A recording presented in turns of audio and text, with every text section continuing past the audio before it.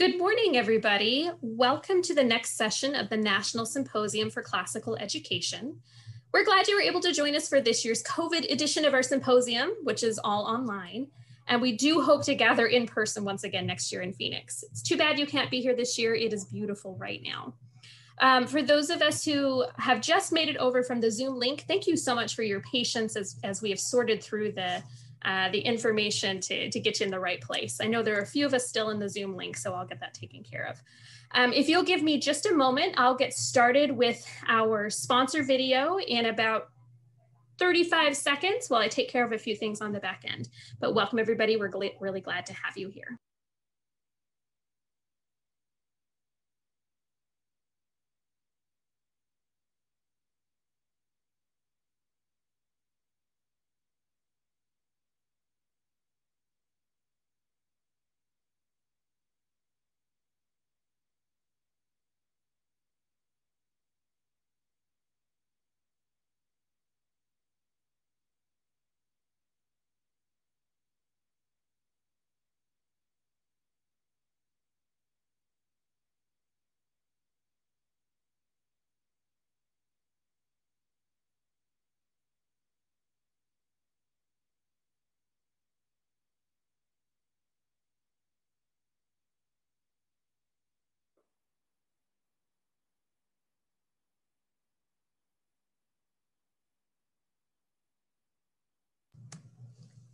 All right, thank you again for your patience as we are getting settled.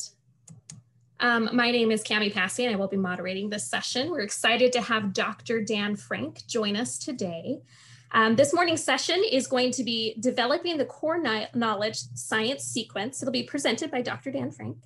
While you are watching his pre-recorded presentation, you can submit questions to the Q&A link in the CVent portal. So you should see a portion on your screen that says Q&A. Hit that button and start submitting those questions as we go.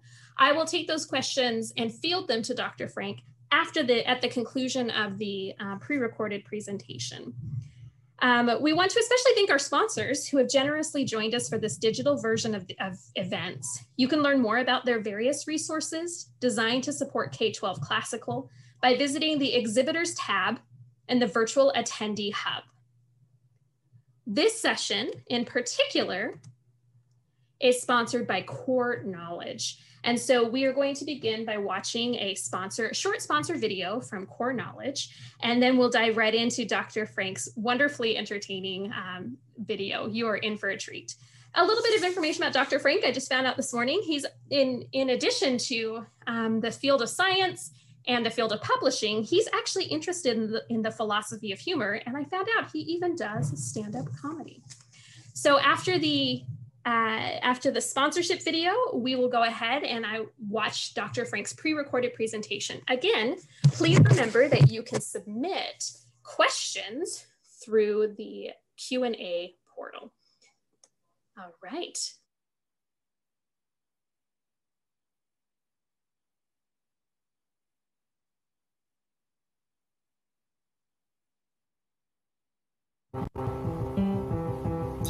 Core Knowledge Science is a comprehensive program for elementary science grades K through 5 that helps students to build knowledge cumulatively, sequentially, and coherently.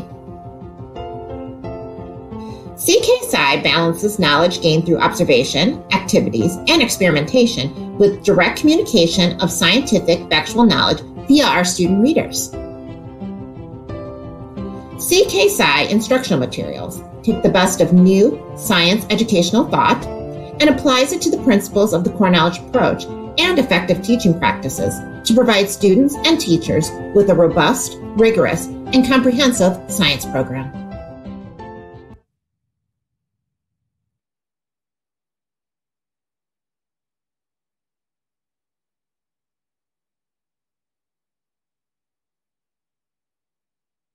Greetings, everybody, and welcome. My name's Dan Frank. I am the Director of Science for Core Knowledge Foundation. And I would first like to thank Dr. Jackson for inviting me to speak. I hope I can meet Dr. Jackson's expectations and yours as I talk about about developing the core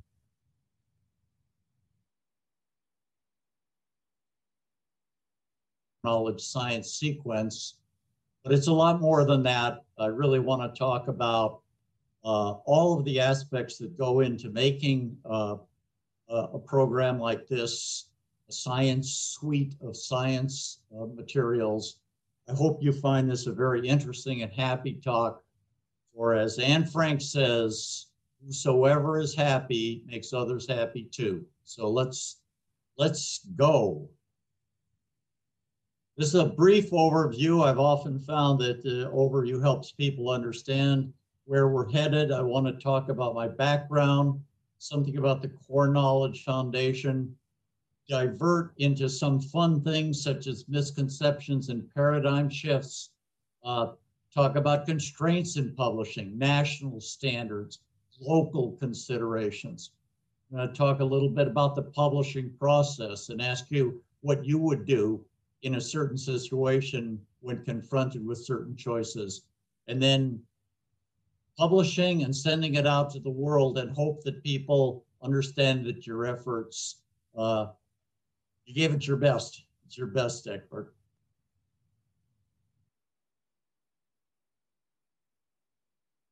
I want to talk a little about my background as a science education publisher, not so much to toot my own horn, but to show what goes into developing a philosophy that you can live with as you go to work every day. I have a doctor's degree from Berkeley, Cal Berkeley, and I was a professor of botany at the University of Wisconsin. My PhD was on one of the most beautiful leaves in existence, the California cobra lily, Darlingtonia californica. I was very interested in how the tubular leaf developed and how it relates to other tubular leaves that we can find in plants around the world. And after I did that, I was really interested in leaf venation, not so much what it was, but how it came to be. This is Ostrya virginiana, the hop hornbeam. Look how regular those veins are. Why are they regular and how did that come about? And about 40 years ago, I just left academics and I pursued a long career. You can see some of the things I've been involved, Scholastic and Discovery Channel, a lot of different things that I've done that's given me the background to be able to be with you today. When I was a kid, I was really influenced by media and how it communicated scientific information. Chemo the Magnificent and Our Mr. Sun were films that I saw in the 5th and 6th grade back in the 1950s, the late 1950s. They were fascinating and that I thought these are great. And it was only later that I understood that Frank Capra, 3-time winner of Best Picture at Academy Awards, director of It's a Wonderful Life, and Mr. Smith Goes to Washington, and directed Clark Gable and It Happens One Night. He, I think, got sick of Hollywood. He went to Bell Labs and made just the most incredible films. It's like, oh my gosh, he had a lifelong love of science, and it really came through. They just always never forgot about these. You know, I saw Jurassic Park, the movie. I thought, wow, they ripped off Frank Capra. They learned from Frank Capra. Mr. DNA explained exactly how you could get dinosaur DNA out of the gut of a mosquito trapped in amber. The science was absolutely right, but the way it was conducted, the way it was put before people was amazing. And I thought they did a great job with Margot Robbie in a bathtub in The Big Short, explaining the intricacies of short selling. I was in Pittsfield, Massachusetts, and I looked around in the audience and everybody was looking at the screen. I go, well, that's the way to get people's attention.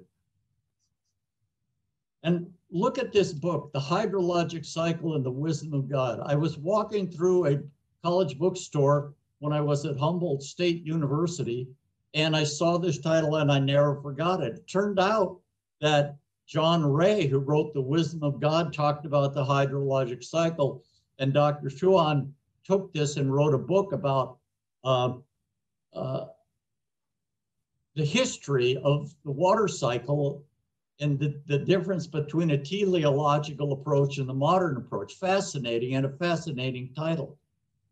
These scientists and thinkers impressed me. They're all empiricists.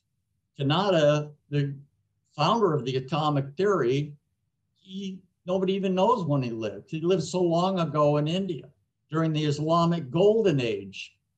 Avicenna, who called Abu Ali Sina, wrote over 400 books. Galileo's dad actually wrote thesis on the mathematics of strings, and he told his son Galileo the importance of the experimental procedure and taking data. John Ray, I love John Ray. He was a plant taxonomist before Linnaeus, and before he died, he wrote a message to people 200 years in the future.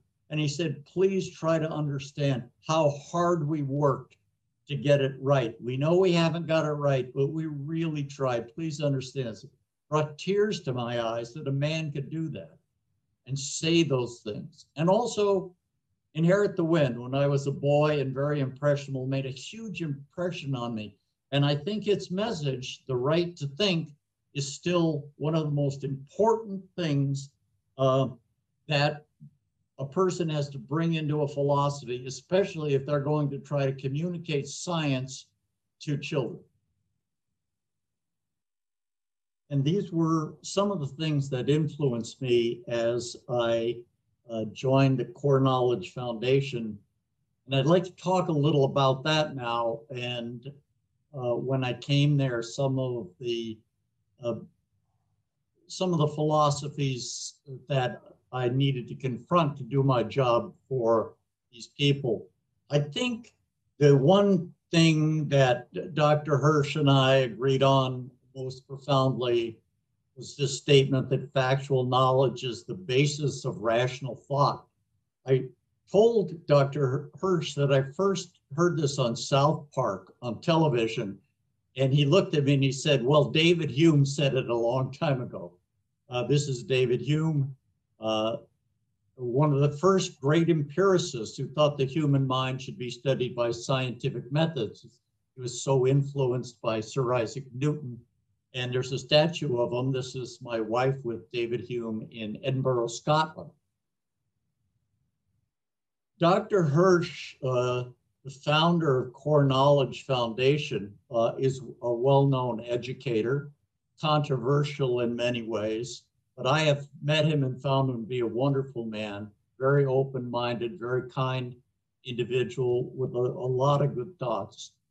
One of the things that's fundamental to Dr. Hirsch and to Core Knowledge itself is that background knowledge is absolutely relevant to being able to read in any subject, and that any kind of higher order thinking requires a background knowledge. Dr. Hirsch is now 91, maybe 92 years old, is still going strong and writing books. But it's this fundamental belief that we should know facts, that we should know factual information, and that we should know some common information, which is necessary to the formation of a unified society.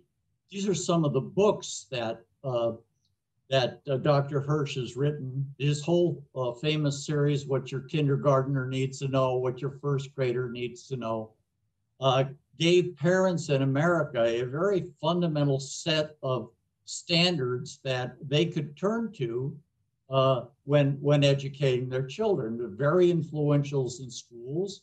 What sort of things should we learn? Cultural literacy is a term often associated with Dr. Hirsch's studies and with Core Knowledge. Why knowledge matter? I love the subtitle, Rescuing Our Children from Failed Educational Theories. Maybe it's a conspiracy of good intention, but there are a lot of bad educational theories that have not proven to work out from the past. And I think we all grow. We grow when we we learn about things, we try things, we see they don't. So I'm not being critical. I'm just saying this is part of an ongoing development. How do we educate people? And how to educate a citizen, Dr. Hirsch's latest book, The Power of Shared Knowledge to Unify a Nation. And we all agree that there's some kind of canon or some sort of basis of knowledge that we can all agree with. We might be able to get on the same page. Rather than a old postmodern scattered approach, is there a canon? Is there a series of things we should all know? It's at least worth considering. It's very important. And so when I joined Core Knowledge, it was this factual information, the presentation of very important scientific information that we could all agree with that makes comprehension possible, so that people don't read in a void as if reading were simply a skill that you did without any reason to do it. In 2010, Core Knowledge Foundation published the sequence. You can see the copyright down. And this sequence set out the series of facts, which in fact reflected much of what Dr. Hirsch had talked about in the Core Knowledge philosophy, and now the Core Knowledge set of standards called the sequence. And you can see here some part of the human body.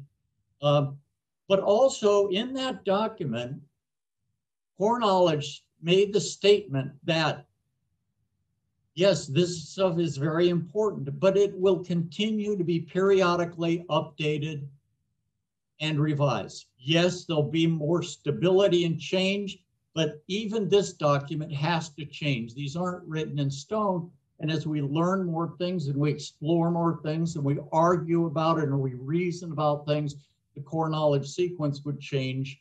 And change is difficult. People have learned to love it, and any change has, controversy involved with it. But the next generation science standards came around and had a profound effect on how to teach science, not only how, but some of the intangibles, such as science of and engineering practices to go along with the factual disciplinary core ideas, the cross-cutting concepts, and also a phenomenological based approach, seeing something in nature and asking and forming questions about it. And it became very popular, and it's taken over the nation in the last few years, as any teacher can tell you, and any science administrator can tell you. So we were faced, the team at Core Knowledge was faced with taking the Core Knowledge science sequence in 2010 and translating it into a new sequence that indicated what we'd learned and where we wanted to take the Core Knowledge sequence for the future. So we developed a new set of units for kindergartens through grade 5, and I'll tell you later, we published these in very similar in structure and title to what you see here.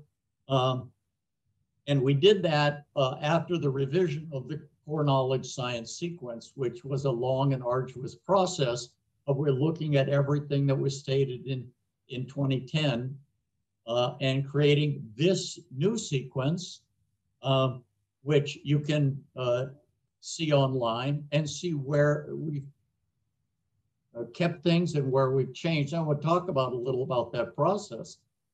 And we did publish books. We have now published 30 different, by the time we're done, over 30 different units. Here are some of them that we've published: student guides, teacher guide, and online resources that go along with this program. By the way, we're continuing to publish about the human body, even though it is not in the next generation science standards. This is grade K 1 and 2, sequential, as you see here. Grade 3 is being published almost as we speak. Grade 4 and 5 are coming out this spring. So there's a whole suite of human body, which harks back to the 2010 sequence and to the idea of that human body should be taught in the younger grades. Well, we also talked about electricity and magnetism. I'm going to put this slide here because I want to talk a little about electricity so that I can focus and I don't have to go over all 30 things that we talked about.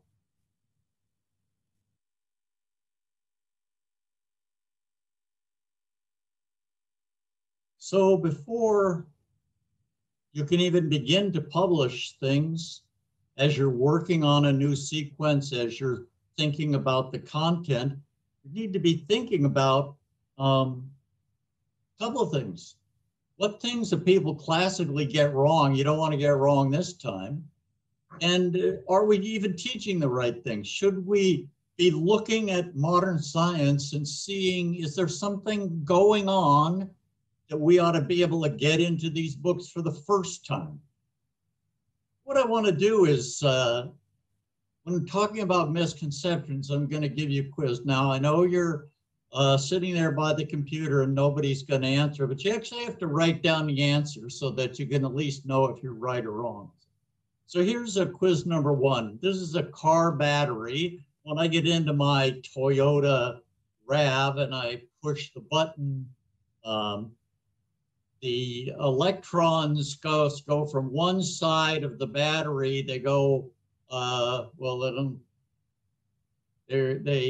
they end up going through the car to the other side of the battery. How long does that take? How long does it take for an electron to go from one side of the battery through the wires in the car to the other side of the battery? 4 hours, 4 minutes, the electrons don't move at all, or instantaneously. So write down your answer because, let's see if you're right. Here's the answer, 4 minutes. It takes about 4 minutes for an electron, I'm not going to worry about the electron and proton moving, it's another misconception.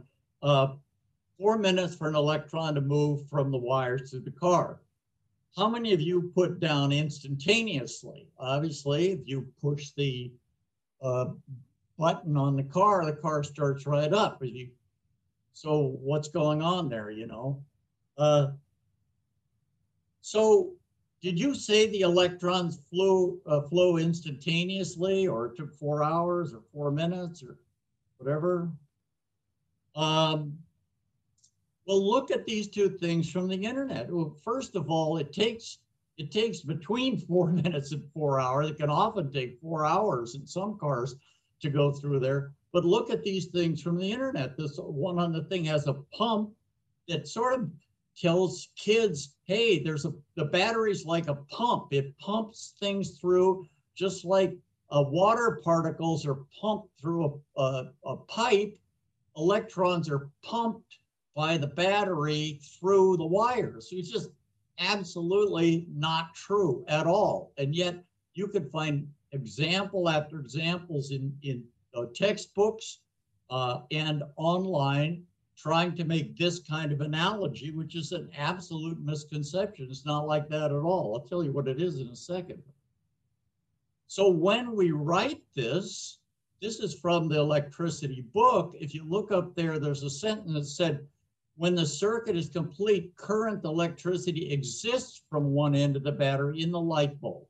It doesn't flow, it exists. It exists because an electromagnetic field is instantaneously established through the entire system.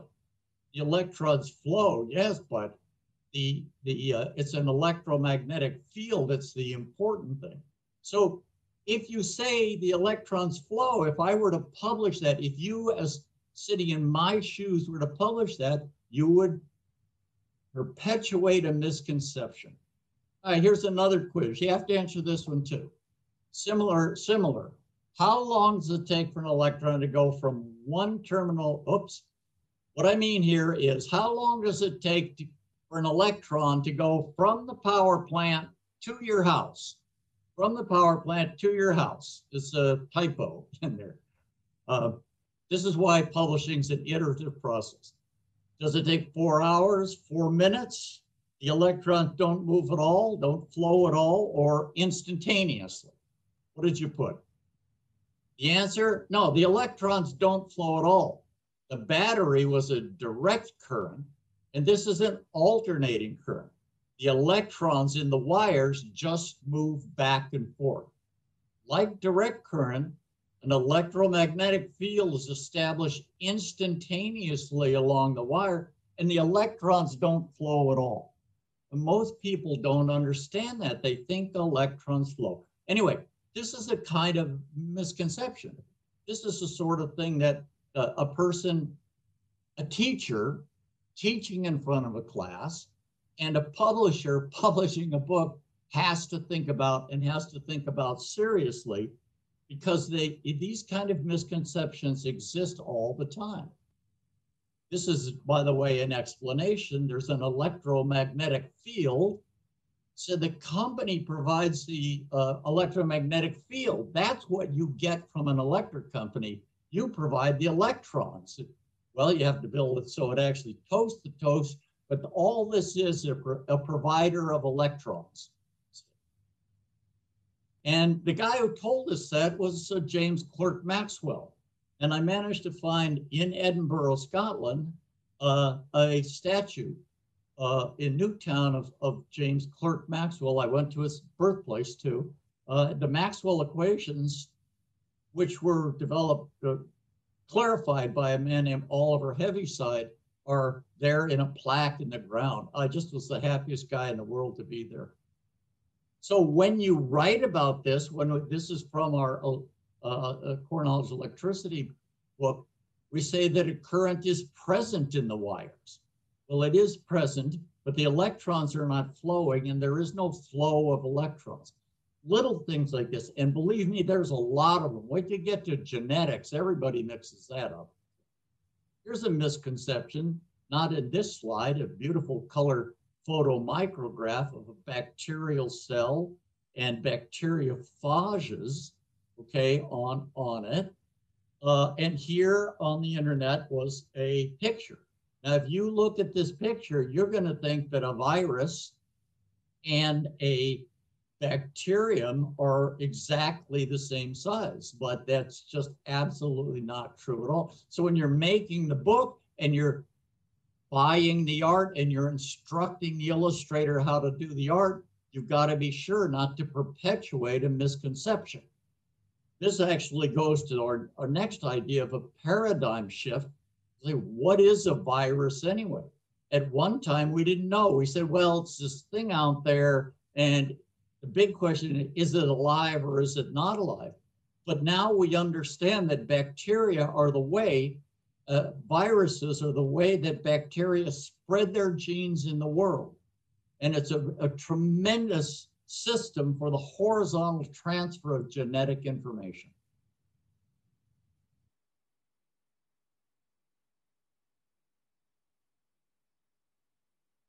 One of the most interesting things about planning any kind of scientific communication is facing paradigm shifts.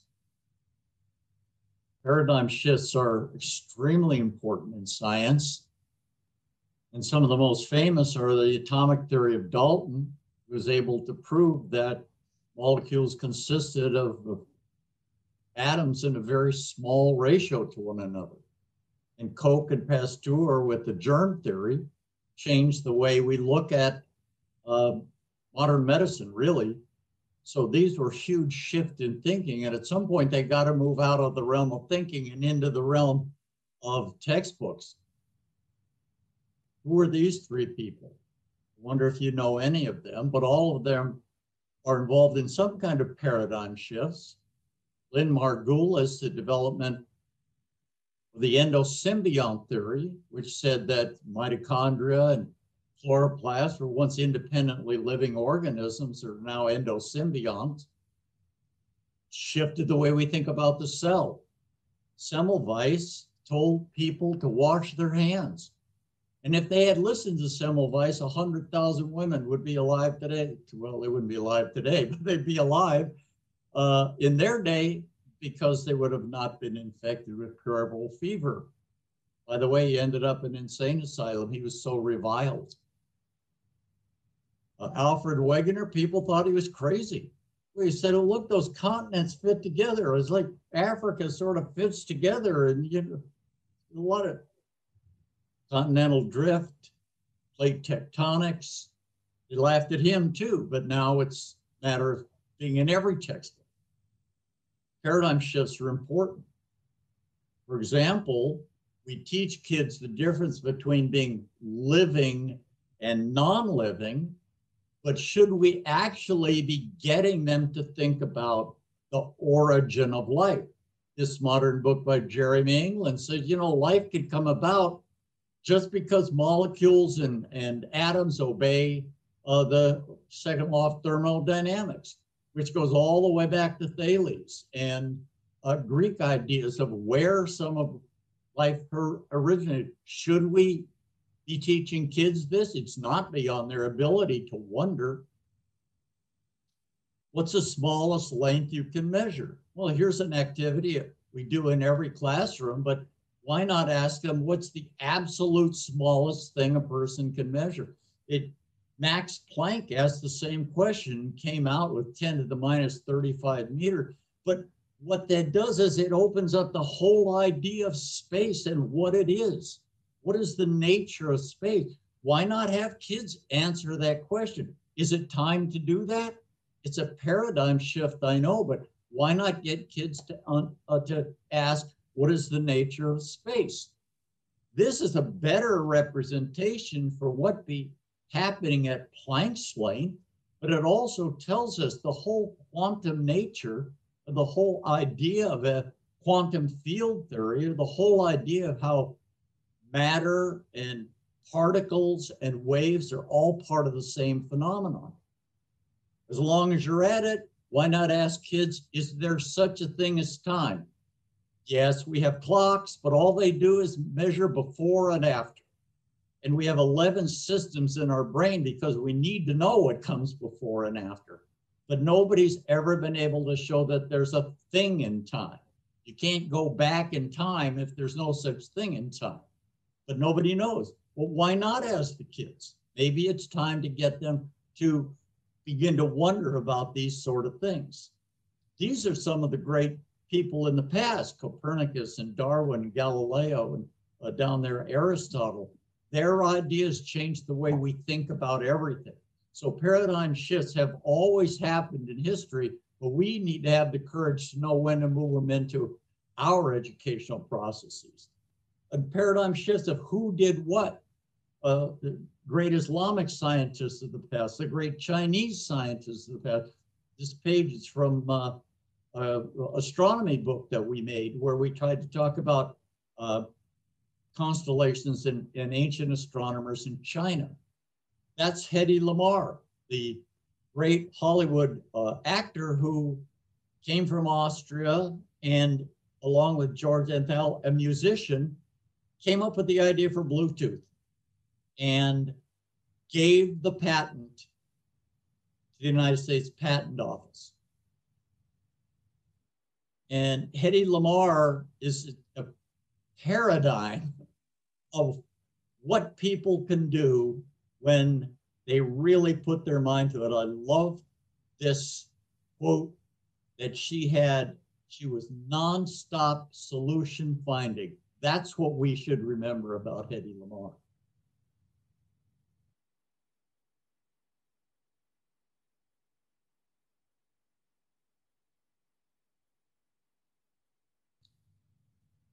So you develop a philosophy and you develop the enthusiasm for teaching new things and for thinking you're so smart because you fixed all the misconceptions and all the fun things.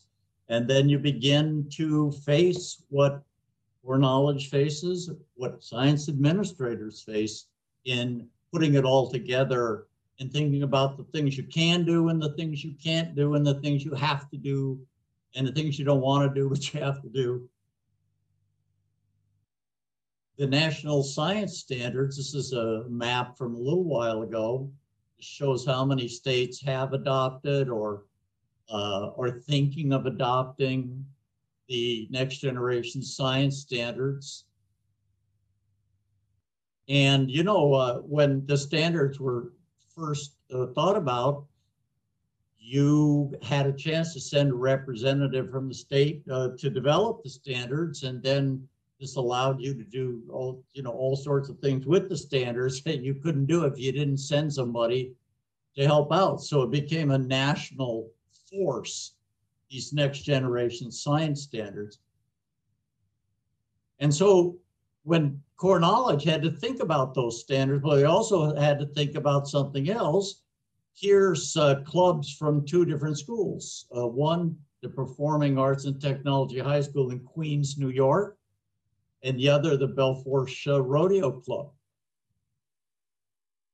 So if you're going to teach and if you're going to come up with a program, remember that it's one thing to come up with a set of standards, reading levels, concept levels for one class, but not all classes are the same, and not all schools are the same. These are high schoolers, but when they were elementary school, should they be taught exactly the same thing, exactly the same way?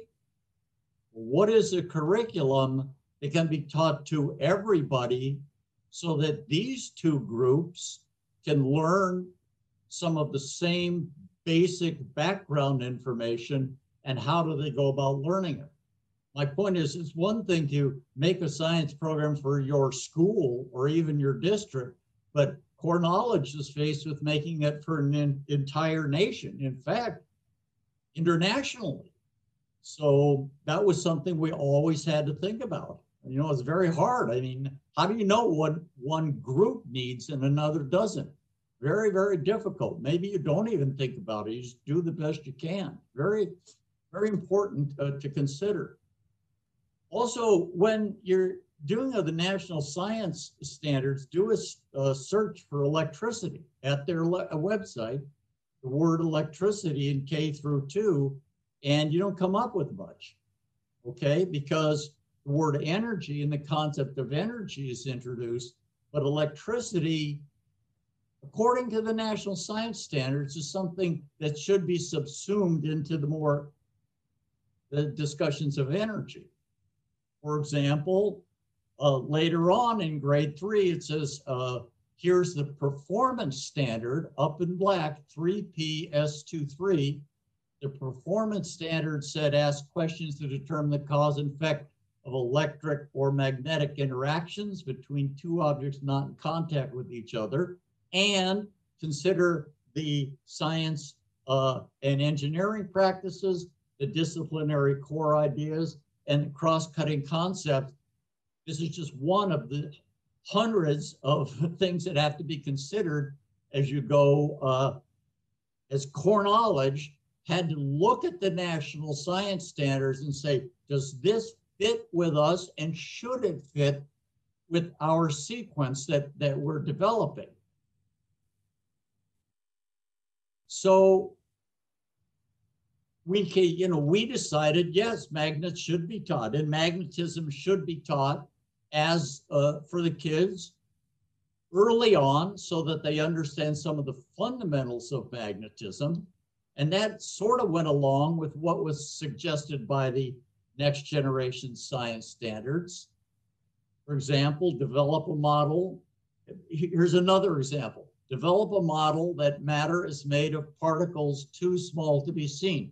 Very interesting the way this is stated. It doesn't say develop a model to describe that matter is made of atoms, because the word atom is not even suggested to be in the curriculum until about the 6th grade. That they should understand the concept that the particles are too small to be seen, but let's not put a word on it, okay? But I don't know, we didn't necessarily feel that was right. At Core Knowledge, we felt this is the kind of basic knowledge and the vocabulary that maybe ought to be taught earlier than the next generation science standard. Yes, we taught phenomenologically. Yes, we had kids form and answer questions. We adopted many of the principles of the next generation science standards, but some things we just said no. For example, Democritus, who came up with this idea, here's John Dalton again, I think these are important things. And Core Knowledge felt they were important things. So we took what we need from the national science standards, but we didn't want to throw the baby out with the bathwater. In fact, we didn't. We made a conscious effort to try to find a ground that we felt was important and to sort of keep with our intellectual tradition. Here's another one. This is very interesting. The next generation science standards say that you should talk about energies and fuels derived from natural resources and to compare solutions to reduce the impact of natural earth processes. These were not specifically kind of things that were addressed in the Core Knowledge 2010 sequence, but we actually felt that they should be. And we thought these things a little bit can be controversial, but we thought were so important, and we're not trying to make a political statement here. We should try to talk about how humans can reduce the impact of negative impacts of humans on the earth. When the national science standards went to Wyoming, Wyoming is one of the states that had some problems with this. They ultimately adopted the standards, but they sent it out to the petroleum industry for their input. I think in Wyoming, where oil is king, that's probably something that everybody should expect him to do.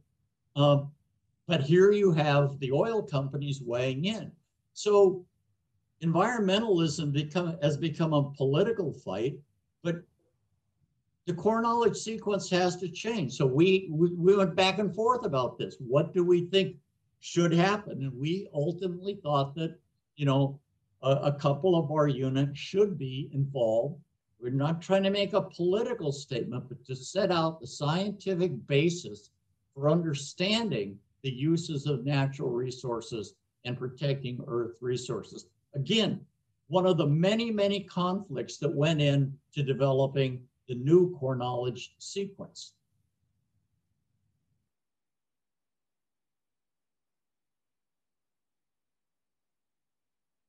So many happy things to think about. So many different things coming in all together all the time, which is the joy, really, of publishing. And then it comes down to actually how you're going to do this thing. How are you going to?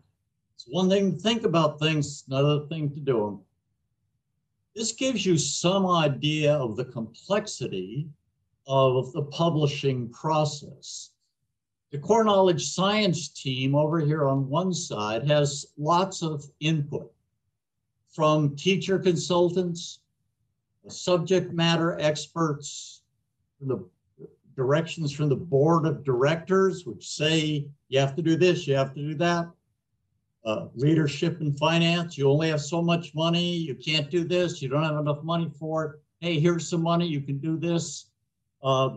All important parts of publishing. And any school administrator trying to buy themselves a microscope can understand a little bit of the problems all of us go through. Core Knowledge does not have hundreds of people working at its office. When developing programs, we sometimes go and hire a helper. In this case, a group called Six Red Marbles, the industry name is a development house, went out and provided names for writers and publishers, electronic people, all the people who are doing the illustration, people dealing with photography, editors, copier, proofreaders. They got a lot of those. Core Knowledge had some. They got a lot more, and the process begins once we had a sequence to develop what the student guides would look like, what the teacher guides would look like. And day after day, we went back and forth and developed the program. I like to say it was another day on the pecan farm. the day-to-day hard work of just getting it done based upon a philosophy, a direction, a sense of what you want to do. And then we confronted, I'll show you some of the day-by-day things we looked at. You could see what you would do if you were sitting in my shoes or trying to make these decisions. Here's an example. This is one of the draft covers, okay, of a human body unit for kindergarten. So would you pick the cover on the left or the cover on the right?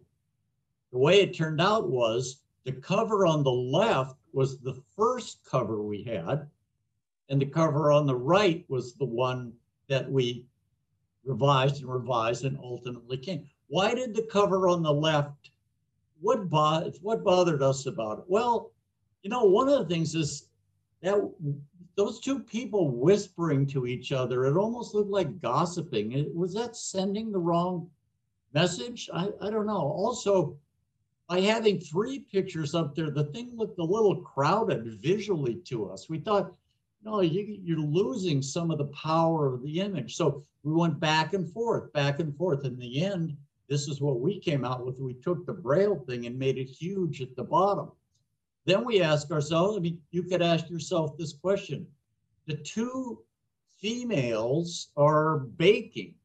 Is that perpetuating sexism, or is that just something that's a really wonderful aspect of daily life?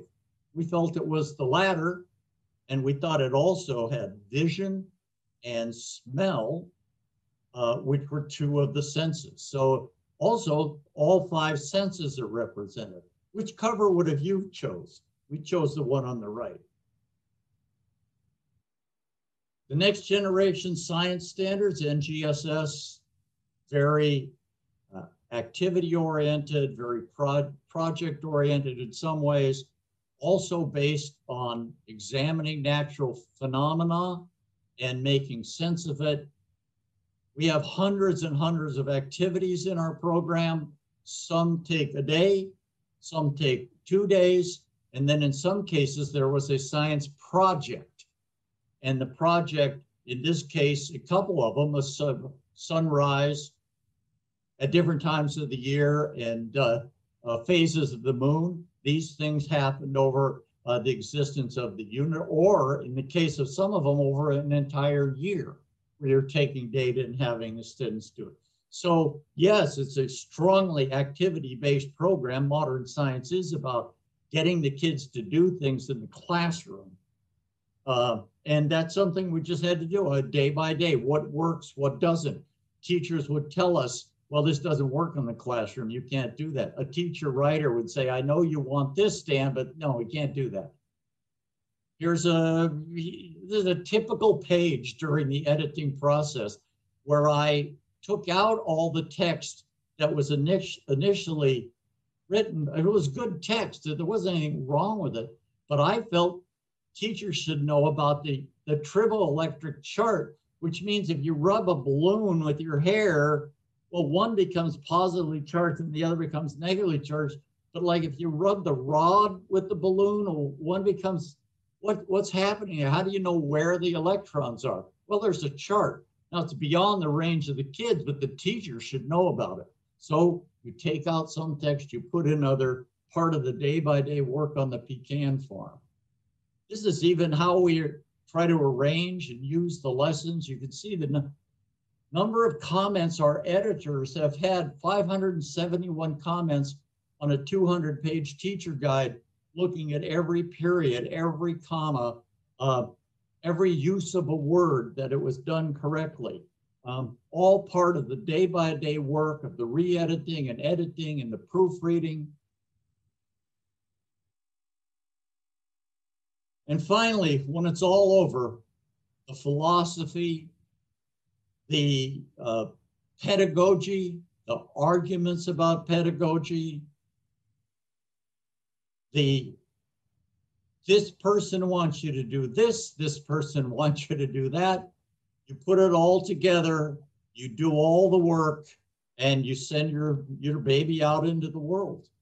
And this is my final slide, but hopefully we stayed with the truth of giving the base of background knowledge when we produced the 30 student readers, almost 5,000 pages, and it's free for anybody to download on the internet. Anybody can download it for free. Yes, you can buy print materials if that happens to be what you need, but all of this, because we're a nonprofit organization funded largely by grants, free for anyone. And the work that went into it was at least heartfelt. At least there's a great attempt to study the data of what works in pedagogy and what doesn't, to have a philosophy to bring into the program of philosophy. And in the end, this was how the new core knowledge sequence was developed. And I hope you enjoyed this trip through what it takes to make a program like this.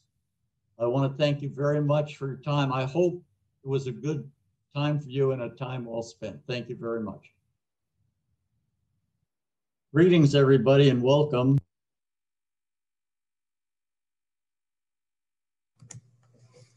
All right. Thank you so much, Dr. Frank. That was an entertaining and really informational presentation. We're now going to open up the floor for some Q&A. And so, Dr. Frank, I'd like to invite you to turn your video on so we can see you. Hopefully the video will come through. If it doesn't, I will stop sharing. And then once you are ready, once your video is on, then I will go ahead and field the first question to you. Let me see if you're showing up. Says it's on. Oh, great. I can hear you. Thank you, Dr. Frank. Well, if you don't mind, I'll just dive right in. We had a couple of questions that had to do with the materials themselves, so I will lump them together. The first one is, to what grade will your science materials go? Will there be middle school materials? And then secondly, sort of relatedly, how do you determine the level of depth to go into for a given grade level? So how far do you extend? Do you anticipate these materials going to what grade level? And then how do you determine the level of depth to go into for a given grade level? The first question, we have published student readers, student books, student readers for grades K through 5, along with teacher guides that and online resources. So that part of the program is done. And we are now conceiving a 6-8 program. We're going through the basics. We hope to have 6-8 materials out, which may focus a little more on scientific literacy than the elementary programs, but we're still working on that. We are committed to publishing 6-8 materials, but all of our K-5 materials have been published. By the way, this I hope you can see Carrie Walters from Six Red Marbles, who has joined me. She's, if you ask me, she's the brains in the outfit. She's my daily buddy in putting all of this together. A remarkable editor, one of the greatest I've ever worked with. Anyway, the second question is grade leveling. Very, very difficult. You look at other programs, you interview teachers, you talk to administrators, you talk to people from different levels of schools, you look at the core knowledge sequence, what it was in the past, and you try to make your best guess and get feedback from professors and from teachers as to whether you're teaching the right things and whether you're teaching them at the right level, and whether the reading level is consistent with a sort of national understanding. In some of the levels, we do lexiling of our books so that we're sure we're close to the grade level reading. But again, that's for the whole country. So you remember my slide about the kids from Queens and the kids from Montana, and it's kind of, you have to work with that. So getting the grade level right is really, really difficult. And it's one of the daily things. You have to read it. You get some responses from teachers. That's the hard part. So anyway, hopefully that, I don't know if that's a good answer, but that's really one of the main concerns on the day-by-day basis. Are you hitting the grade level? That's really helpful. And I can imagine it sounds like it's a pretty messy process and an ongoing process. And it's not something that when you're done, you can push a button and goes, you're right. Because in some places, it will be too difficult. In other places, it may seem too easy. Carrie, do you want to talk about that for a second? Sure. I could chime in a little bit about the question about how you determine how much depth to go into on a subject. A lot of it has to do with just mere practicality of the amount of teaching time that's available in a school year. We sort of deal out topics like cards in a deck. We look at the number of days of instruction and the number of hours of instruction that are likely to occur in a given grade level. And then we address the standards that have to be covered and deal with the grade level that Dan focused on. And those factors really reveal how much depth you can go into in a given grade level in the amount of time, given the amount of content that you have to cover. So there's a mapping process that happens at the beginning where we divvy up the time that we have to teach all the stuff we have to teach. And that does determine the depth. It's a pretty practical process that happens at the beginning. Oh, thank you. We love practical processes. I'm speaking myself as an elementary school teacher. I have another question that's specific to the 6-8 sequence. Will the 6-8 sequence have content directed to different grade levels specifically, or are they general texts that can fit into any of the grades? Will they be cross-discipline? Yeah. Excellent question. If you read the Next Generation Science Standards, unlike K-5, in 6-8, it's grade banded. In other words, what it says is, here's the content for 6-8, and you, a teacher, make the decision, okay, of what grade you'll teach this in. Unlike K-5, where they said, this is what you teach in K, this is what you teach. But what Core Knowledge has done, and what we are doing and in the process of doing, is we want to present things grade level. In other words, this is what you teach in 6th grade, this is what you teach in 7th, this is what you teach in 8th. But we're developing the program because the kids are there. It's a weird, it's not as weird as 3rd grade, but it's very weird grade leveling. We're making the point that you can mix and match.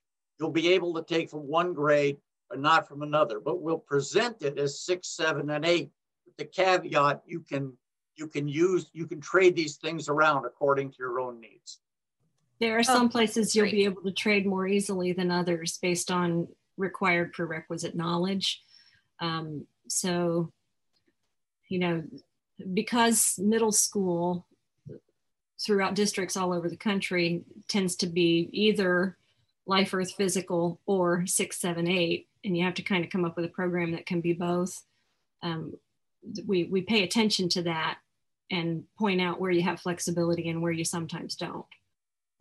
That'll be super helpful to have that sort of framing. We are running short on time, so I have maybe 1 or 2 more questions. This one sounded really interesting. How do you identify those common misconceptions? You noted, you gave us some examples of common misconceptions. How do you gather those to know how to address them or to know if you need to? That's actually a really good question. The first thing that I always do is I go now, and I wasn't able to do this, but now I go to Google and I go to misconceptions, and there are a number of scholarly articles that have been published in the past and continue to be published. And I go and I read those articles and I try to figure out what professors who study misconceptions in science So that's the first place they go. And then also, there's a lot of stuff comes from my own knowledge. I've been 40 years in this right now. People mix up thermal energy and heat all the time. And genetics, if I had $1 for everybody who couldn't tell the difference between a gene and an allele, I'd be a millionaire right now. So you have a long background in science. You speak with teachers, but you also go to the scholarly research. But here's a story. A friend of mine who used to be a teacher, earth science teacher, you come in, walk in, they all loved him, walk in front of the classroom, he goes, "Wind begins when trees move back and forth." And then he just continued talking. And then one of his students would say, "Wait a minute, Mr. Kelman, wind doesn't begin with trees when trees go back and forth." And he goes, "What are you talking about? Of course it does." And then all of a sudden the whole class is screaming and yelling at him, and he had them. He had them interested in the origin of wind. And so misconceptions can be a positive if used correctly, and you actually happen to know what the truth is. So yeah, what a great teaching moment. Yeah, go ahead, sorry. There are scholarly papers on misconceptions that form the basis for the starting point for getting that point. That's so great. We'll just close out with a simple logistical question. Somebody asked if there's a timeline for the 6-8 materials. We're still working for it. I don't want to make an outlet. We're committed to 6-8, but what that is, we're still working at. And I'd rather just hold back on that right now. The worst thing I could do is tell you we're going to do this and then make a shift over the next month or so. But Carrie, if I'm not mistaken, the current plans we have for a more literacy-based program would be available perhaps at the beginning of, at the end of this year or the beginning of next year. Is that correct? Yeah, I think that there isn't any way we would have a full program out in 2021, but I think there will be materials ready to release at the beginning of, as early as the beginning of this next school year for some of the program, but we'll probably be looking at the summer of 2022 as a more safe projection. Wonderful. Thank you so much. And I understand not wanting to overpromise and underdeliver. So thank you very much. It's just not fair to the teachers. No. When we're ready, we will publish it online and everyone will know. And then we've made a commitment. Yes, wonderful. And it is coming. So it is coming. That's great. Well, I am so sad to say this, but our time is up and I've actually got people chomping at the bit to get into this office. So thank you, Dr. Frank, and thank you, Carrie, for being here with us, for addressing those questions which came through. And it was delightful to meet both of you. And I appreciate you spending time with us. For everybody else, great. For everybody else, just a few housekeeping things. I've shared my screen again. Let's see if it's working. There it is. Now it's working. And please check out the virtual attendee hub for recommended resources related to Dr. Frank's topic. Join one of the digital rooms of the forum at 1:30, so that's in about 2 hours, to discuss presentations and resources with other practitioners and leaders. And please complete a brief survey to let us know your thoughts on this session. And you can even add some things about the technical hiccups that we had. We'd be happy to hear from those so we can improve. Thank you, everybody. What a delight. So glad to have you, Dr. Frank, and have a wonderful day.